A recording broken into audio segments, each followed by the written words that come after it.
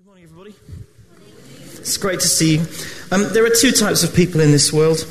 There are those that like musical theatre, and there are those that just frankly don't. I happen to fall into the first category. I quite like musical theatre. And one of my favourite musicals is a musical called Jesus Christ Superstar by Andrew Lloyd Webber, which, if you're quite religious, you might find a little bit offensive because it kind of, back in the 70s. But I happen to personally love it. And I love the way they dramatise the story. And there's a part of Jesus Christ Superstar which I was super tempted to play you, but it would just take too long because it's all brilliant. But the part where Jesus is in front of Pilate, and it's the sort of the trial before Pilate, and he has two guys. It's taken from the Bible, so Andrew Lloyd Webber isn't making it up. It's all a story that's in the Bible. But he has two goes at him. The first time, they say, Pilate, will you sort him out? And he sends him back to Herod. The second time, they have this big debate about what is truth and what is truth. And Pilate says, I don't know. I don't really see any grounds to kill you. And yet all of these people are telling me I should crucify you. And he says, so I tell you what, to keep them happy, I'll have you flogged. So he has Jesus whipped and flogged 39 times to within his life. And then there's this bit where they have this dialogue, and Jesus is kind of like this. And Pilate says, so who are, come on, say who you are. They're all saying you're the Son of God. Are you the Son of God? And Jesus is saying, well, that's what you say I am. And he's not really speaking. And there's this bit, and Pilate is almost holding Jesus in his hands. And he says, don't you realize that I have the power to either kill you or keep you alive? Don't you realize that I have your life in my hands? The power is in my hands. And Jesus' response, which if you've read the story in the Bible, you'll know is, you don't have the power. Any power you have comes to you from God. And if we had more time, I'd perform it for you, but I'm not going to do that. But it's just very dramatic, the way he says it. Any power you have comes to you from far beyond. Everything is fixed and you can't change it. Anyway, you can look it up on YouTube if you want. Today is, that kind of sums up where we want to go today, because today is the last talk in our series, Money, Sex and Power. Walking with Jesus through all these gifts, money, sex and power, which are all have the most incredible blessing, the potential for blessing, if we get them right, and yet also have the most incredible potential for pain and abuse if we get them wrong. And we've moved on to the power part, and today is the last week talking about power. I'm just following on from Joe's talk last Sunday. And Joe defined power as this. You might think power, that's a funny word for us to be talking about. I don't feel like I have power. It feels like a sort of Harry Potter, spell thing. It's not about that. Let's talk about here. Here's the definition. It's the capacity to get what you want or pursue what you value. Or another definition here is the ability to direct or influence the behavior of others or the course of events. If you are able to influence anybody, then you have power. Okay? So you might want to hear, when you hear the word power, you might also want to think about the word authority. You might want to also think about the word influence. I'm going to kind of interchange them today. And as Joe showed us last week, any power we have comes from God. We've just sung about it this morning. What a powerful name. The powerful name of Jesus. And any power or influence or authority that we do have comes from God, is for the benefit of others, and ultimately is to give glory back to God. I spoke about Jesus and Pilate already. Any power you have, Jesus says, comes to you from on high. And as Joe showed us, Jesus' take on power was radically different to most of the culture around him. And if we're honest, most of the culture around us. You see, Jesus said, as Joe reminded us last week, whoever wants to be my disciple must deny themselves and take up their cross and follow me. Deny themselves. It's not about us and what we can achieve and what we can do and our success and everybody looking to us. It's about him. And Jesus really subverted the ideas of the age. He also said anyone who wants to be the first must be the very last, the servant of all. And Jesus was the master of this. He took what the culture said about power and he switched it on its head. And he calls us to do the same. In our culture, we talk about wealth and success as kind of keys to getting on. If you want more power and influence, get a better job, get more money, get more possessions. Really focus on the lifestyle you want. What about housing? You only have to look around you at the news in the last few weeks. These tragic events around this tower, this fire in London, to see the difference between those who are perceived to have power and choice and those who don't seem to have much. It's right there in your faces in the news every day at the minute, in terms of the housing situations that people find themselves up in, and how it is that those who seem to have power perhaps aren't necessarily using it for the best way. Now, if we're using our God-given power and authority in the right ways, there is going to be evidence in our lives. And today what I want to do is explore a little bit about what that looks like. And I want to look at 7 signs of spiritual power. I'll explain what I mean by that in just a minute. But this is, if you like, for me, this is what holding power looks like. This is what exercising authority and influence in a godly way looks like. Okay? And there are 7 signs there, as you can see: love and humility, self-limitation, joy, vulnerability, submission and freedom. I'm going to take just 2 or 3 minutes to talk about each one of those in just a second. I'm going to give you some biblical evidence and some other stories.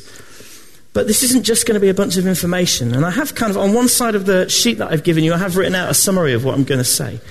But I want this to be a practical outworking as well. And so before I get into that, I also just want to briefly touch on and consider the different contexts of our lives in which any power, authority or influence we have is exercised. So I've listed about 7 contexts here. And it may be that some of these relate to you. Maybe all of them relate to you. Maybe at least some of them will. You know, as an individual, any power that we have is to promote self-control and not self-indulgence. In our home or our family, any power we might have, any influence we have, is to nurture confidence and not to force subservience.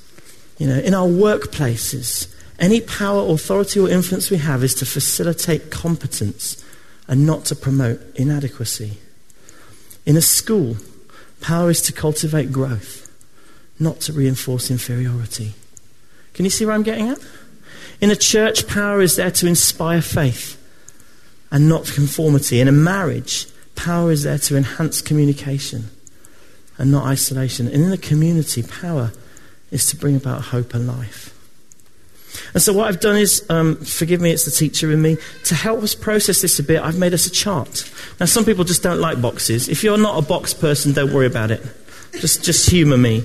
But what I want us to do is I want us to think about the key contexts of our lives. Now, if you've got a pen with you, you might want to make notes as we go. I've allowed space for 3 there, but you could do this for all 7 if they apply to you. What is the most obvious, in-your-face context in which you have influence? Is it as a mum or a dad in your family? Is it in your workspace? Is it in your marriage, or is it in the church or in community? Anyway, just as we're going through, I would encourage you just to jot that down in the top bit. And then just anything that comes to you, any ideas you have, anything I might say that might be relevant, just might go in one of those boxes.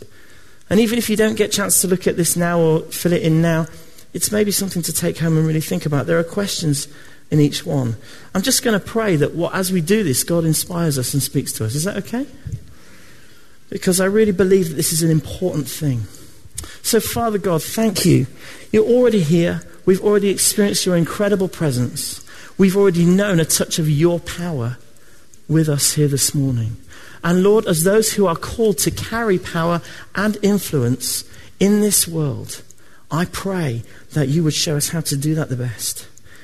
What these signs are, Lord, and how they show up in our lives and how you want to challenge us.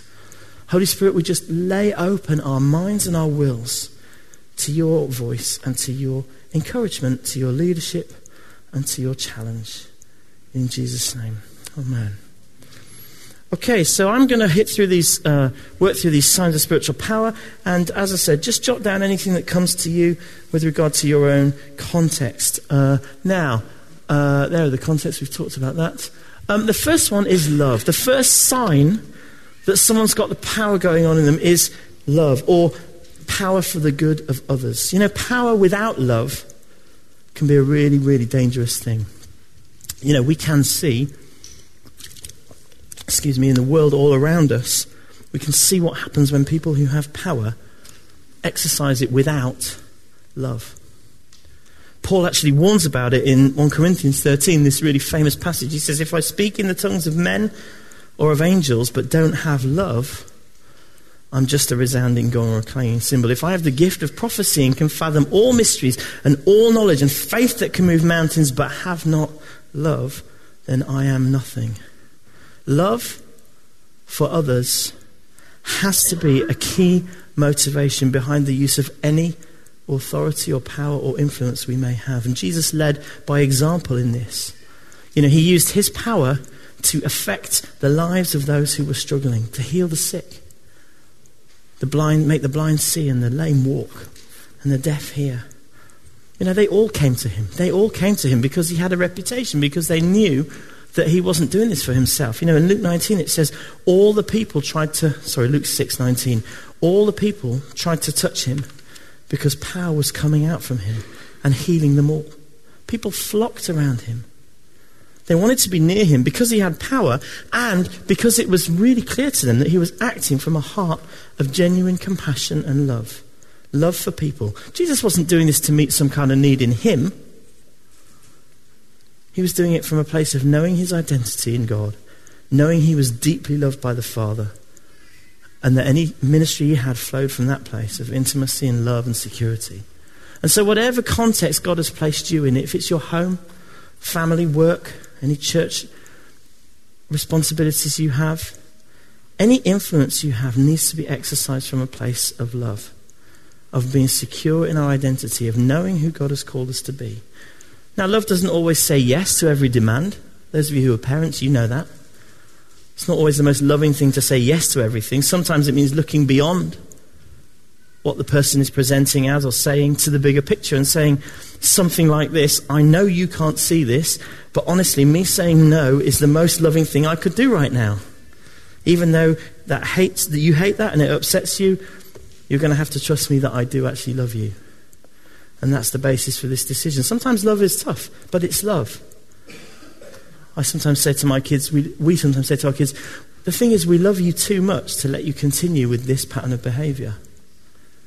But the truth is we can only give love when we know love, don't we?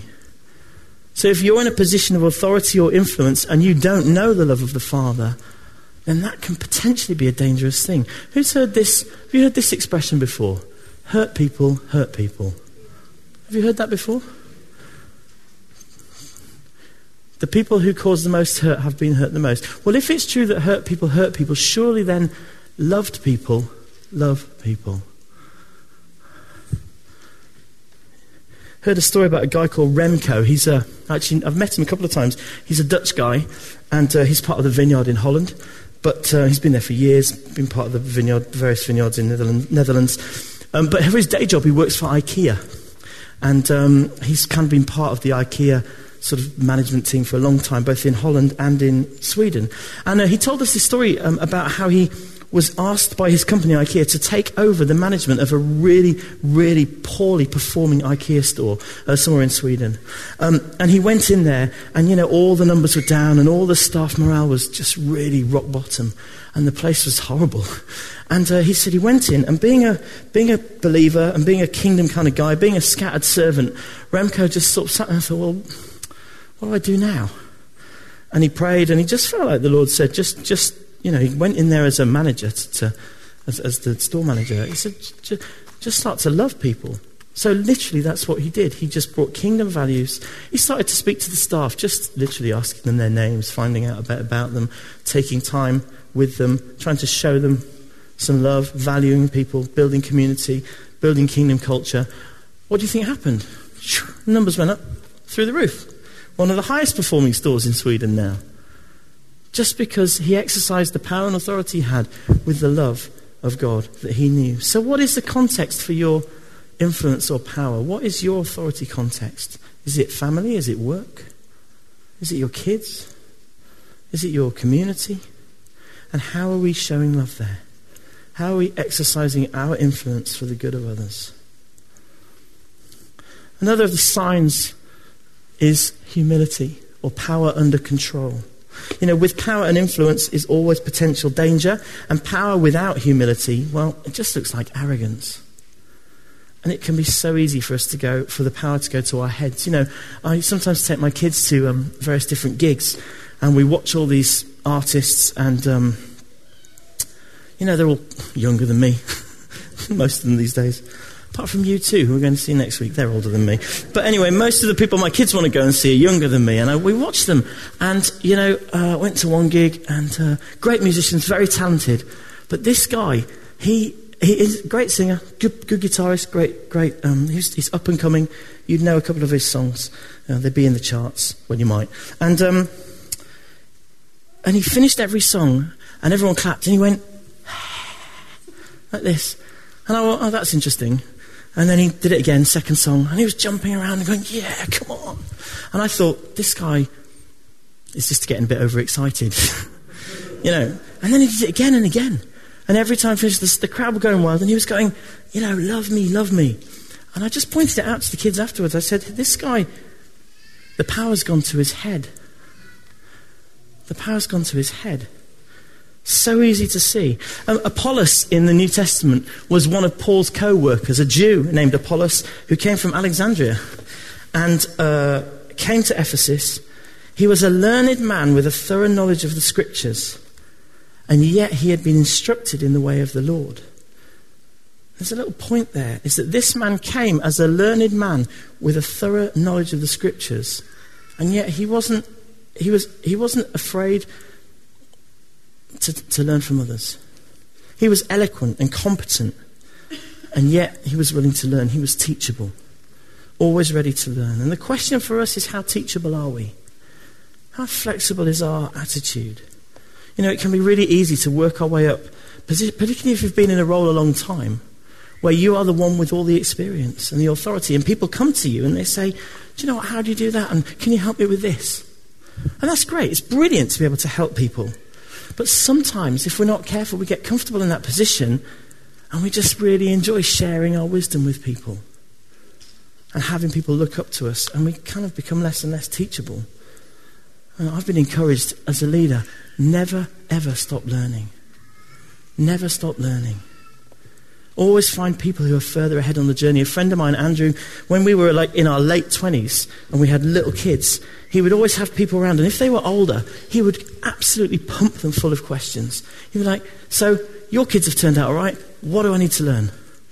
He'd say, how do you keep going of being a believer, and passionate for God, despite having setbacks and difficult times in your... And he would just pump these older folks full of questions because he really wanted to learn. How do you finish well? How do you stay passionate for God? I heard this great quote. If you're the wisest person in the room, you need to go find a bigger room. Don't ever let it get to the point where you're the one who knows everything. Teachable is a character quality, and when God is looking for leaders, he values character far above over gifting. There's a whole list in 1 Timothy. So in your context, what does humility look like? Who are you learning from in whatever it is that you're called to do? Who is teaching you? Who is investing in your life? Let's talk about self-limitation, or power held back. Creative power that deliberately holds back from doing the things for the wrong reasons. Power that says, just because I can, I'm not going to. Jesus deliberately does this a number of times, doesn't he? In the wilderness, he's tempted by the devil. You're really hungry. You haven't eaten for days. Turn these stones into bread. You can do it. Jesus says no. And the Pharisees say to him, come on, Jesus, show us who you are. Show us a miraculous sign. Just, all these people say you're the Son of God. Come on, you could do this. And he says no. Even at his arrest in the garden, when the soldiers come to take him away, the disciples show up. The disciples try to fight the soldiers off, and Jesus says, no. Don't you think, he says, that I can't call on my Father, and he will at once put at my disposal more than 12 legions of angels? On each of these occasions, Jesus would have been perfectly able to demonstrate power, change circumstances, but he deliberately held back because he knew there was a bigger story at work. So knowing when and when not to exercise any power or authority or influence we have is crucial. Now, John Mumford, who used to lead the Vineyard movement in the UK for many years, and he did a brilliant talk on leadership and authority in leadership. He talked about the centurion who talks to Jesus, and the centurion says to Jesus, I know how authority works. It's simple. I report to somebody else, and other people report to me, and I have to do what they tell me, and they have to do what I tell them.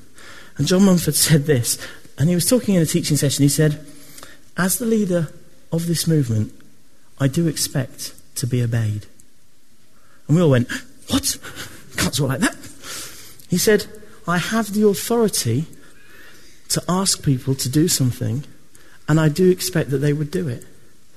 And then he says, I would never demand it, and I would never speak like that. But I do have the authority. And it's really interesting because it kind of taps into structural versus spiritual authority. You know, there's a difference between having structural authority, in other words, I have a role, therefore I have the ability to tell you what to do, and spiritual authority, which is to do with the way that we carry the power that we have. You know, any leader can pull rank on someone below them and order them about. I mean, I guess it happens in the army a lot. You know, but then, at some point you can always say, hey, I am in charge of you and you need to do this now. But any wise leader knows that you don't make those calls very often. Okay? And, you know, in your world you might not use the phrase spiritual authority, but you know what I'm talking about. It's widely acknowledged that the most effective way to exercise any authority we have is to earn the trust of the people that we're leading. This basically comes down to the way we go about relating to them, how we invest in their lives, like Remco in his IKEA store. You know, Joe and I came 6 years ago to the church here to lead the church, and we came in as with structural authority. You know, we came and they gave us the title, you're going to be the senior pastors here.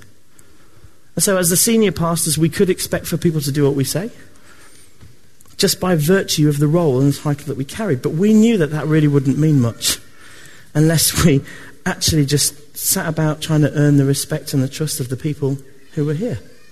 And so as such, we spent a lot of time trying to do that, build relationships, get to know people, hang out, pray for people. And as we did that, people then began to recognize our spiritual authority and give us their followership. The army might call this winning hearts and minds. So just because we have the power, we don't have to use it. Power needs to be exercised carefully, and self-limitation is crucial in that. What power do you have that you are holding back on? Where are you deliberately, or where is God inviting you to deliberately not use the power that you have? Another of the signs of spiritual power is joy, or power that celebrates. There's a story in Acts 3 about how Peter and John were going to the temple and they met this lame guy. If you grew up in church or in Sunday school, you'll know the story because there's a song about it. Peter and John went to pray. I can't go the whole thing. But anyway, Peter heals this guy. This guy who's been lame all his life is instantly healed. And what was his response? It says he went walking and leaping and praising God. Or jumping, it says in the Bible, actually. Sorry. The spontaneous act of a lame man who's just encountered the living God was to praise him and to celebrate. And we are made to praise God, to express joy. There's always something to celebrate. His mercies are new every morning. We used to know a guy in Birmingham, an African pastor. His name was Tambwe Mawenza. And he led a small congregation of Africans, most of whom had sought asylum into the UK. And I would go to their meetings sometimes, and they went on a long time, I tell you. But the first thing that they would do is they'd get up and they'd start to pray. And one of the first prayers that they would pray is just, thank you, God, that we are alive today. Thank you, Lord, that I've lived today. And I remember thinking, gosh, that's a bit extreme. And then I got to know them, and I found out that actually it was a very real possibility from their stories that they wouldn't necessarily have made it to that day. For every breath, no matter how bad a situation seems or is, there's always something to praise God for. And joy is a mark of carrying the power and authority of God. And I'm not talking about superficial, bubbly joy that just denies the challenging times and the grief and pretends that everything's fine. I'm not talking about that.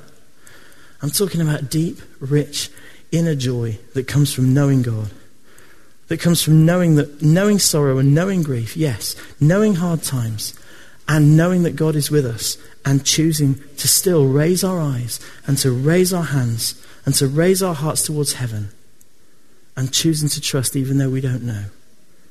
Where can that joy be found? Psalm 16 says, it's found in the presence of God. You fill me with joy in your presence. You know, some people, many of us, we have really difficult times, and some of us react by backing off from church or by backing off from people. Or, you know, everything goes quiet. Backing off from community. You know, I've noticed that some people just come less, or they stop coming altogether, or when they do come, they hang around the edges of church and don't really engage. It feels too powerful to come into God's presence. Maybe they're angry with God, but to me that's really counterintuitive. Because for me, if I'm struggling, the best place I can be is right in the centre of God's presence.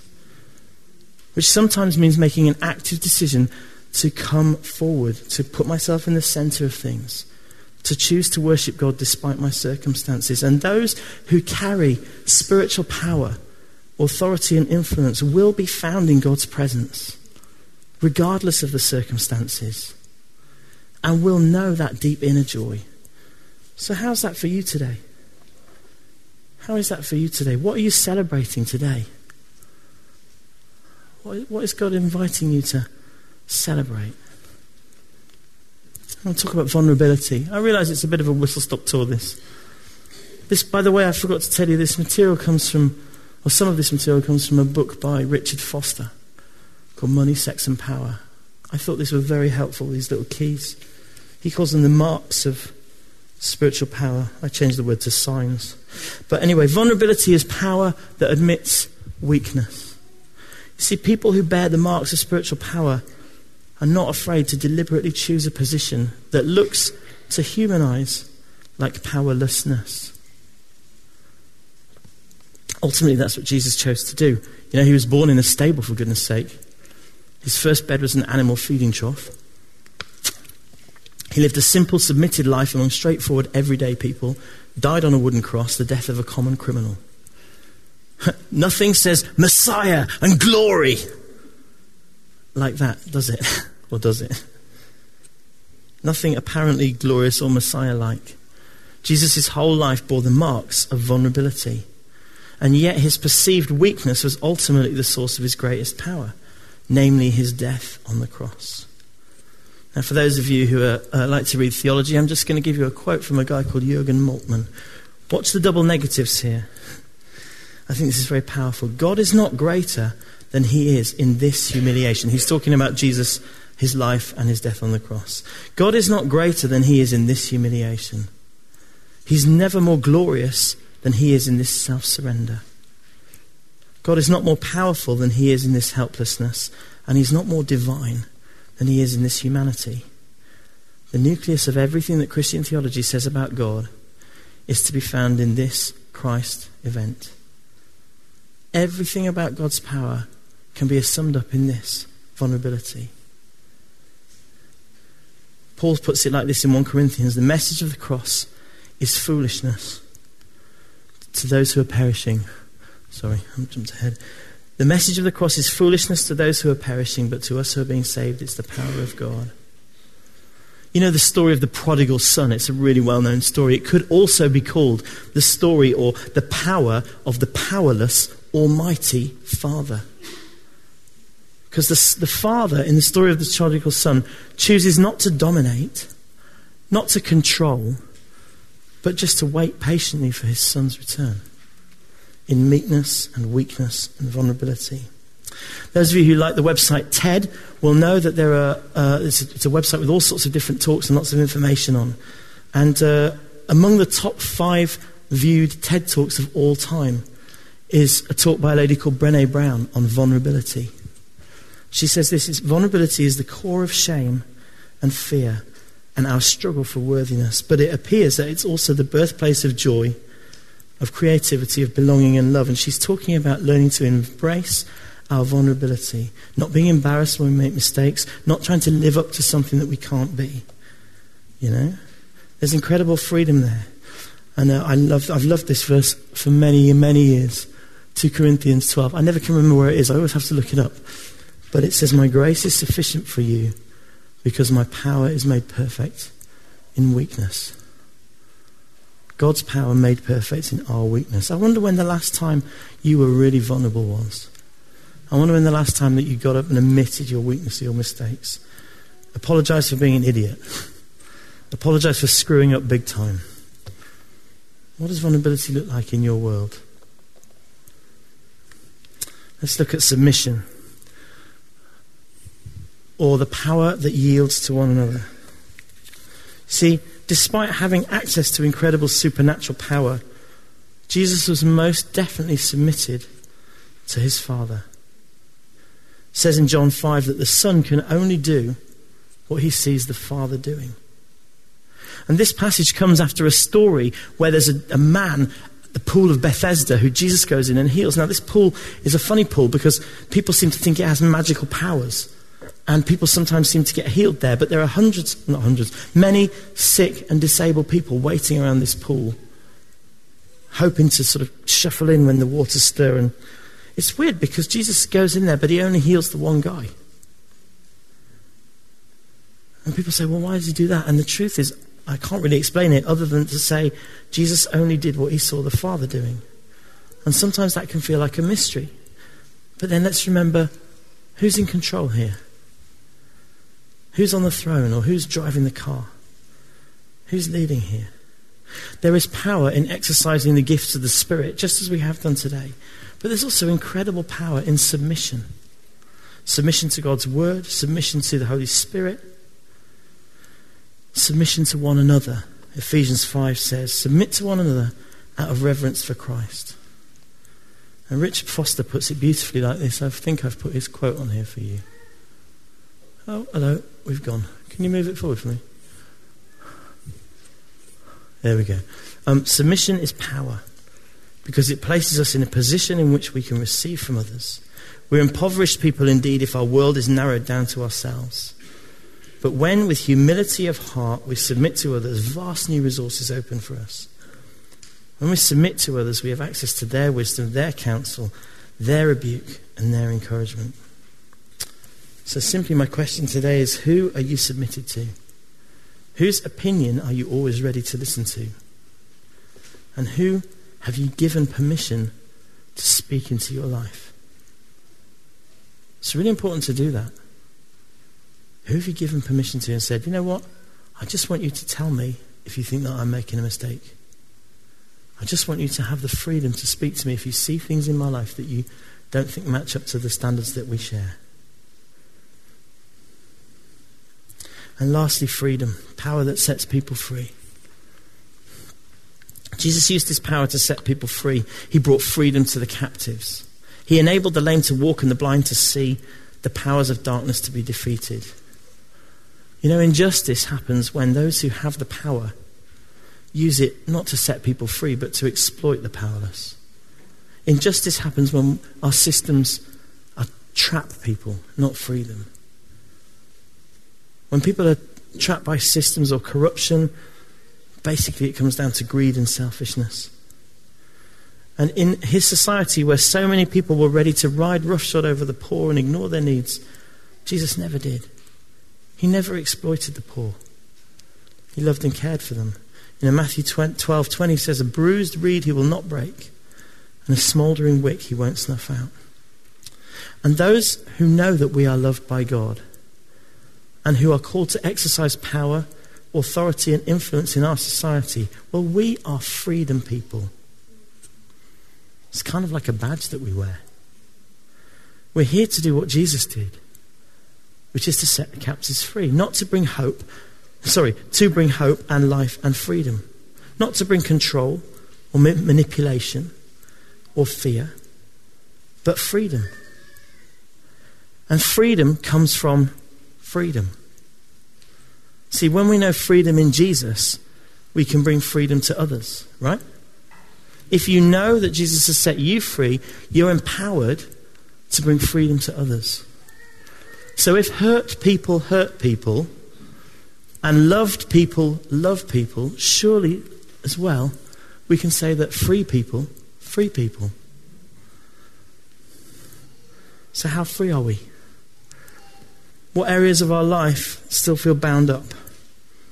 How is our freedom expressed in our own lives and in the lives of those that we live and work and hang out around?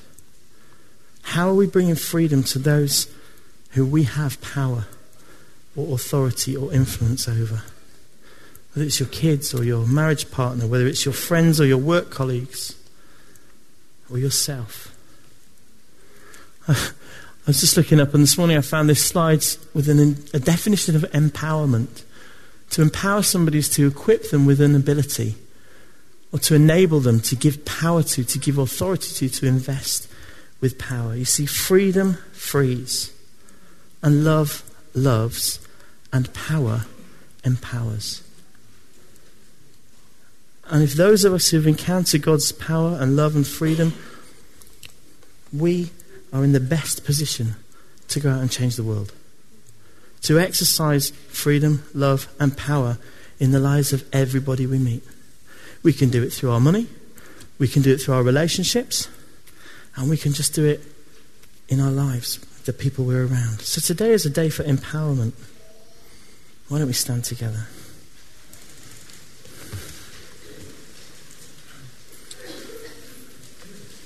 Now you can take home that sheet and study it and have a think for yourselves at a later date, but I just feel like God wants to do some stuff now. So why don't we just give ourselves over to the Holy Spirit and open up to His Word again, up to His Holy Spirit. We love you and we welcome you, and we want to be freedom people. Those who know we are loved and freed. We want to be love, freedom, empowering people. So come and minister to us, Holy Spirit. We pray. We welcome you. We welcome your presence again. We sensed you earlier in the room. Sense you now in the room.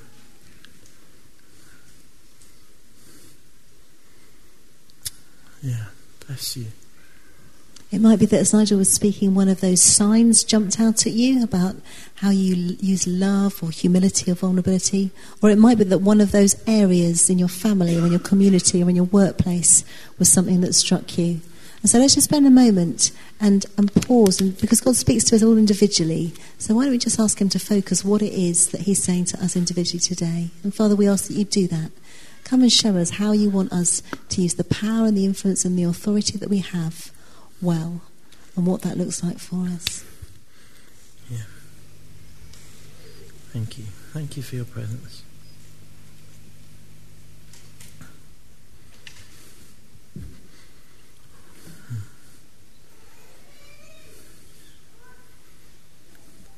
When I was praying earlier, I was just preparing, I felt like the Lord showed me there are some of us who carry significant responsibility in our workplaces.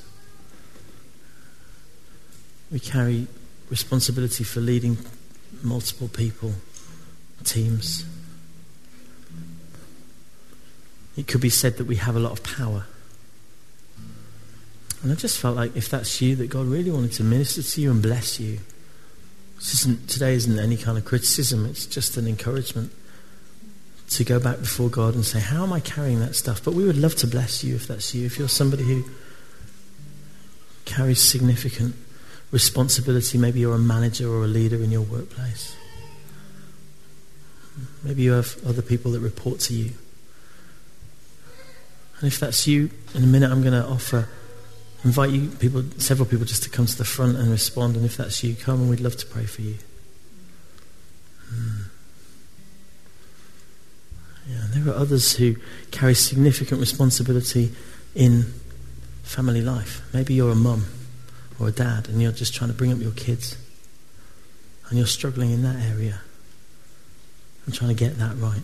We all know the tensions of that. And maybe, I just think that maybe there are a few of us, one or two here, who God really wants to speak to about that today. I mean, not just every parent, although we'd love to pray for anybody, but you're somebody who's